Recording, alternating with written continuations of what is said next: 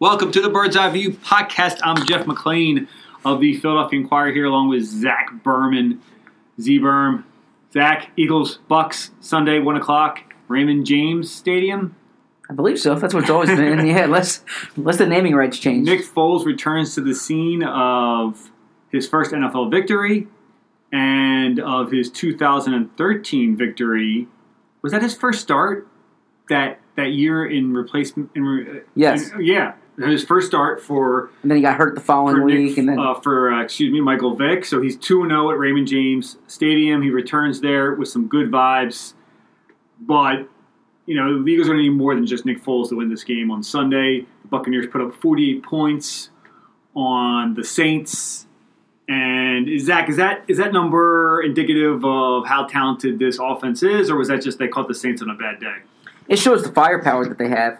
Clearly you go into this game and the Eagles need to limit big plays, but the reality is so much attention this week, and I've been guilty of this, has been on the 48 points the Bucs scored, and not enough attention has gone to the 40 points they allowed.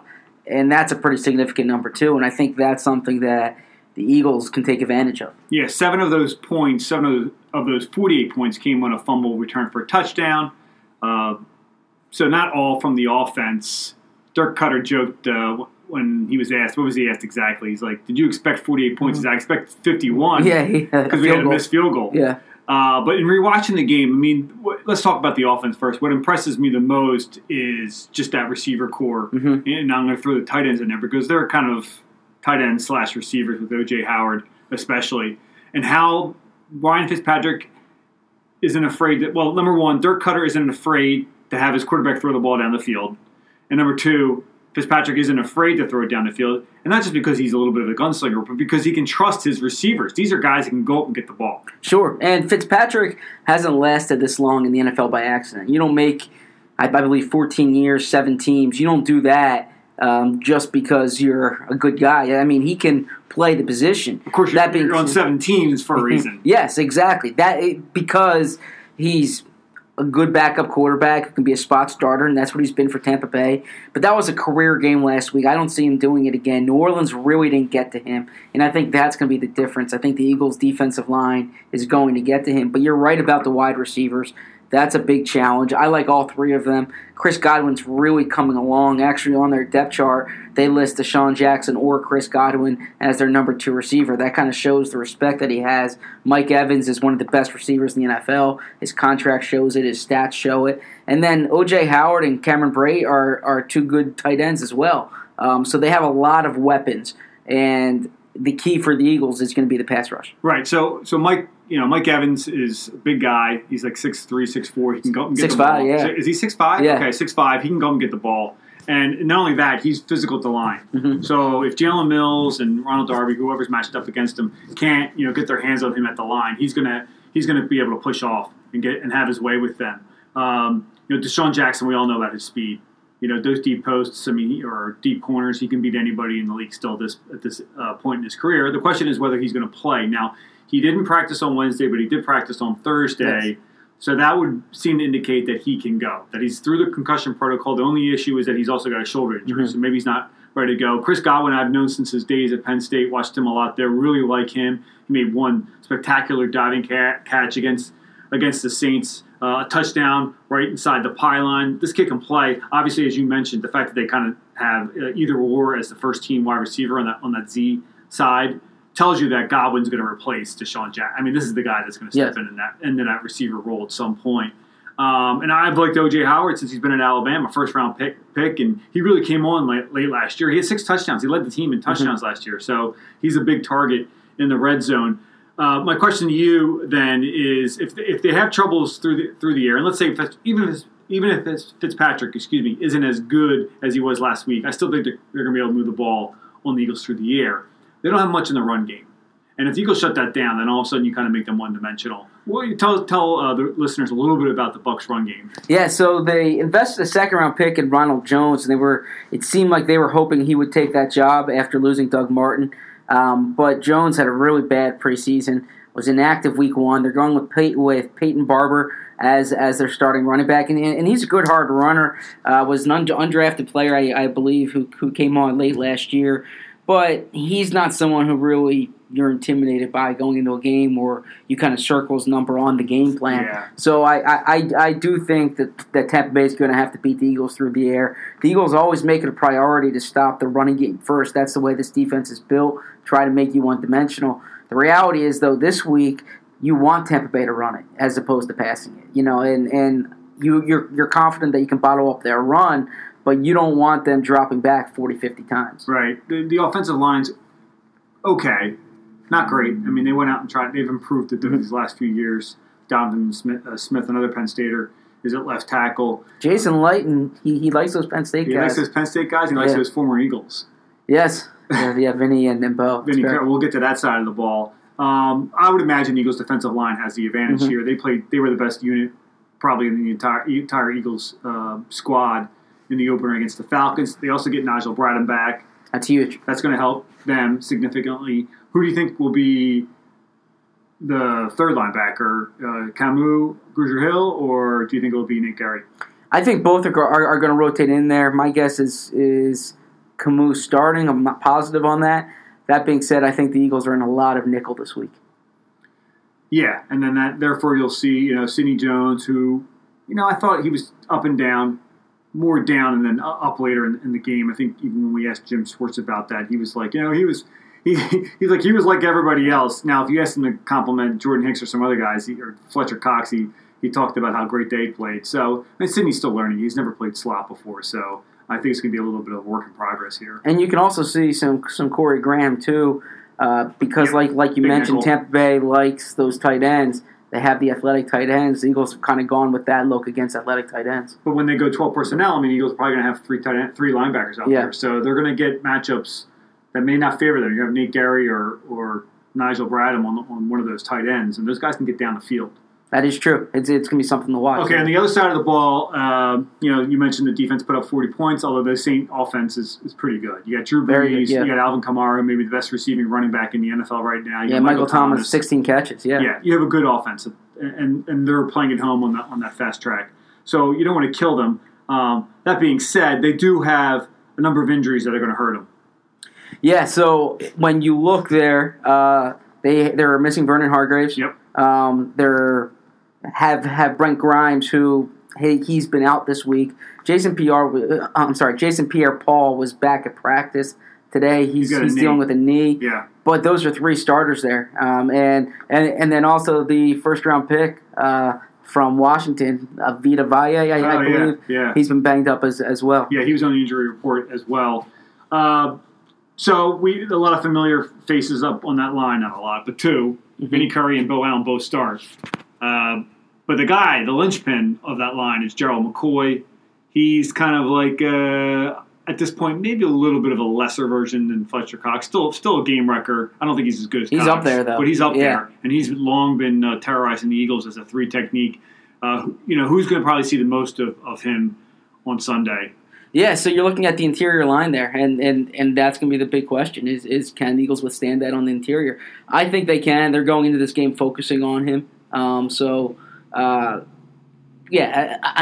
you have the interior rusher, you're relying on Jason Kelce in double teams, and I think you'll see that again. Yeah, I think they're going to have to double him. And Brandon Brooks was talking about, and I think Brandon Brooks will probably see him more than anybody else if they're going to go one-on-one. And Brooks has talked about he's faced him before, and I said, how'd you do? And he's like, you win some and you lose some. So meaning that you had some wins against McCoy, but going one-on-one against him, you're gonna lose some. Now the Eagles think Brandon Brooks is the best guard in football, and he's not far from it. No, so he plays at a real high level. But I do think you're gonna have Kelce contributing there. Yeah, absolutely. And also McCoy occasionally lines up over center, so from that zero technique spot. So he'll give them a run for their money. But then you also have Vinny on the outside.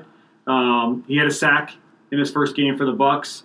Bo is, we all know Bo, he can play. He certainly can get after the quarterback as well. On the defensive side, at the linebacker spot, you have two athletic guys, although they got torched last week. Mm-hmm. Apparently, I was looking at the Pro Football Focus, does a pretty good job of logging numbers. 15 targets, 15 completions against Levante David and Quan Alexander. So I don't know if that's, both those guys have a track record, though. They're good players. Right. And Alvin Kamara, again, like I said, is probably the best receiving running back in the league. And I think a lot of those catches, a lot of those throws against those linebackers went to him. Now, the Eagles have an injury update here at one of their running back spots. Yeah, Darren Sproles has a hamstring injury. Was not at practice on Thursday, limited on Wednesday. That would suggest the injury occurred during Wednesday. There's still some time before the game, but it's something to monitor.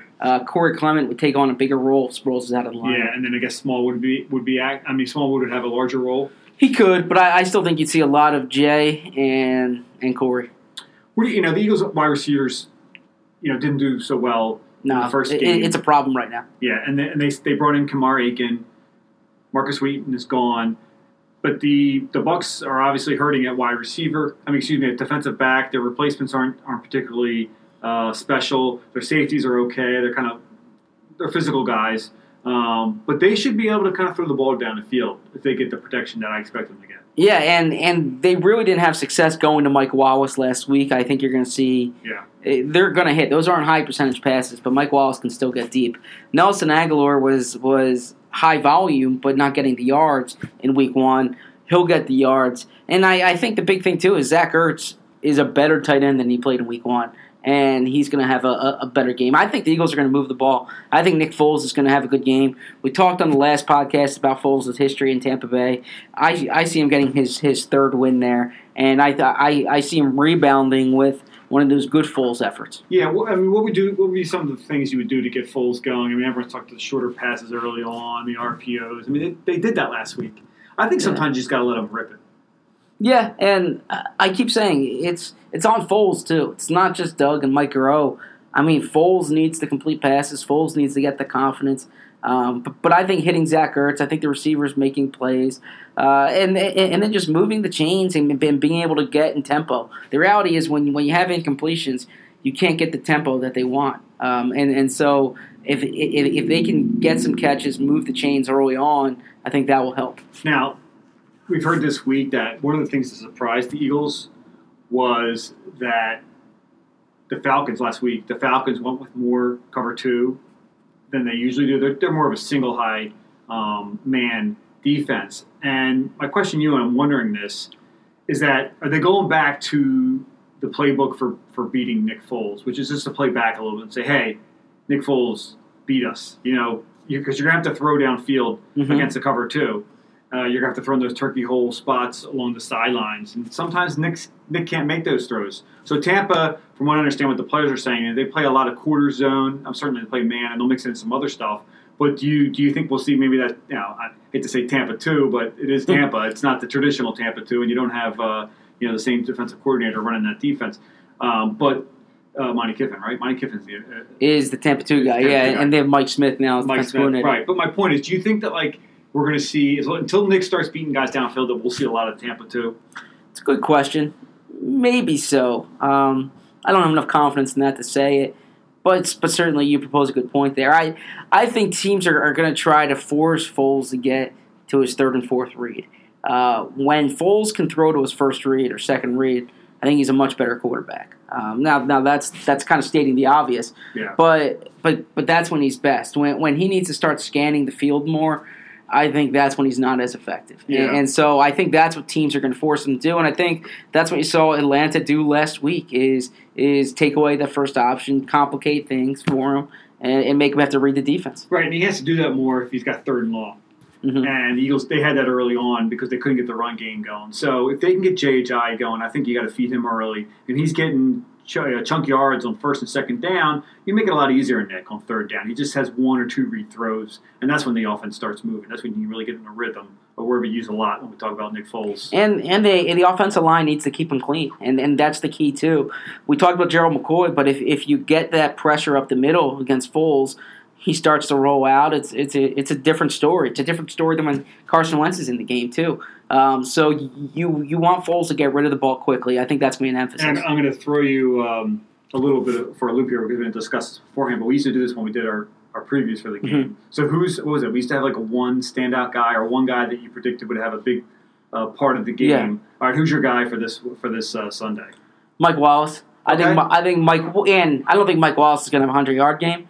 But I think Mike Wallace is going to rebound from last week, and I think there's a lot of I shouldn't say a lot because I haven't sampled every fan, obviously. Yeah. But there's been conversation this week. Is Mike Wallace a disappointment? Is he the same? Is he the player the Eagles thought they signed? And I think Mike Wallace can still get deep. I think Mike Wallace is still an effective player, and I think Mike Wallace is going to show it on Sunday. I'm going to go with a pretty obvious guy, but I just feel like this is his year to almost even start entering into the realm of one of the top defensive players in the league, and that's Fletcher Cox. Okay. And I think what we've seen out of Cox before is, like, last week I thought was one of his best games. And we've seen before with Fletcher, he doesn't always have that, like, a long streak of those types of games. I mean, if you're going to knock it on anything, I guess maybe it's kind of a weak way to criticize them. I'm not even criticizing them at all. But I think what we'll see here is multiple games in a row in which Fletcher's just wrecking the games. And I think, he can do that against this interior of the Bucs defense, offensive line. If he does that, then, I mean, it's going to be really hard for any quarterback, but Ryan Fitzpatrick in particular. I know he can move. He's still mobile at 36, but Fletcher Cox is a guy I would look out for. What's your final score of the game? Yeah, so it was interesting when I looked at the Vegas line here that the over-under, I believe, was 44 points. And last week, the Saints were in an 88-point game. The Bucs and Saints were in an 88-point game. I think that number suggests this is not going to be a shootout, that 44-point over-under. So I had the Eagles winning this 27-21. Okay. I think the game will be played in the 20s. I don't think it's going to be played in the 40s like last week. I think if that happens, it favors Tampa Bay. But I'm expecting the story to be different about Nick Foles on Monday morning than it was last Friday morning. Yeah, I think Vegas is thinking that opening 48 that the Bucs put up is an anomaly, and they're looking at the Eagles offense, and it's kind of ineptitude in that first game, and maybe they think it's going to carry over. I don't think the offense is going to be as bad as it was against the Falcons. I think they'll be able to move the ball more against this defense. So I'm going to say, I haven't even written it yet, but I'm going to go with let's go with 30. Okay. Which is probably a little more than I would like, but let's go with 30, and we'll go with the Bucs 20. 30-20 Eagles over the Bucs. What's the story about Nick Foles after the game? I agree with you. Nick Foles. It's going to be Nick Foles back on track. I think the environment will do him favors. He's had some good experiences in Tampa. The opening, the first victory of his NFL career when he called his shot, the Sidewinder.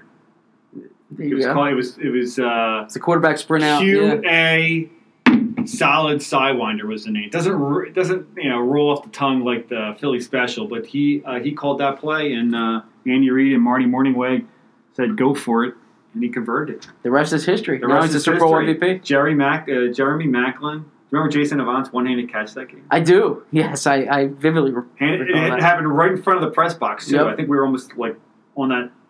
Near that, I think he caught around the 30 or so. I don't think we were that far down, but that was the last win of Andy Reid's career with the Eagles. That's correct. Yeah, because then they won 4-9, and then they lost to the Bengals on Thursday night, which Redskins. It was the only game Selleck missed. Yep. Right. Selleck suffered a concussion on the first play from scrimmage in that Bucs game. Mm-hmm. So he'd go on to miss that Thursday night game. Then they would lose against the Redskins. Nick Foles broke his hand. And Vic would come back and play in Week 17 against the Giants. Yep. In an utter disaster. Not a nice way to go out for Andy Reid when Nnamdi showed his true colors. I remember that game well. I watched because I had to rewatch the game, and boy, Nnamdi was just bad. That Bucs game. Yeah. That I just remember that whole team that year. It was a bad 2012 season. Well, that game, I mean, just real quick before we sign off here, things start. The Eagles went up 10-0 late in the first half, and you're thinking, things are going well here. 53-yard field goal attempt right before the half. Do you remember what happened? I don't. Penalty. Oh, Alex Henry made it. Okay. Penalty. Tries a 58-yarder. Hits off the left upright. First drive for the Bucs in the second half. Muffed punt by Damaris Johnson. I do remember. Okay. And then the wheels started coming off. Then the Bucs scored 21 straight points. Alex Henry missed a 31-yard field goal. This is like typically how they lost. But that was a long drive. Foles had to win it. How long was that drive? I think that was like 75 or something yards. But he had two of them. He had two. Yeah. I mean, he got the ball back with 7:15 left, and they were down 21-10. and the legend of Nick Foles led him to 2 touchdowns. Jeremy Maclin was effusive about Foles' future after that game. I recall He was, that. I mentioned that in the story. I mean, he was predicting almost greatness, and Brandon Graham talking to him now, said he felt the same. It's easy to say so now, but I guess you got to give Jeremy Maclin credit. Yeah, and I remember some of the Bucs defenders that year said like they didn't expect that coming from Foles either. That surprised them.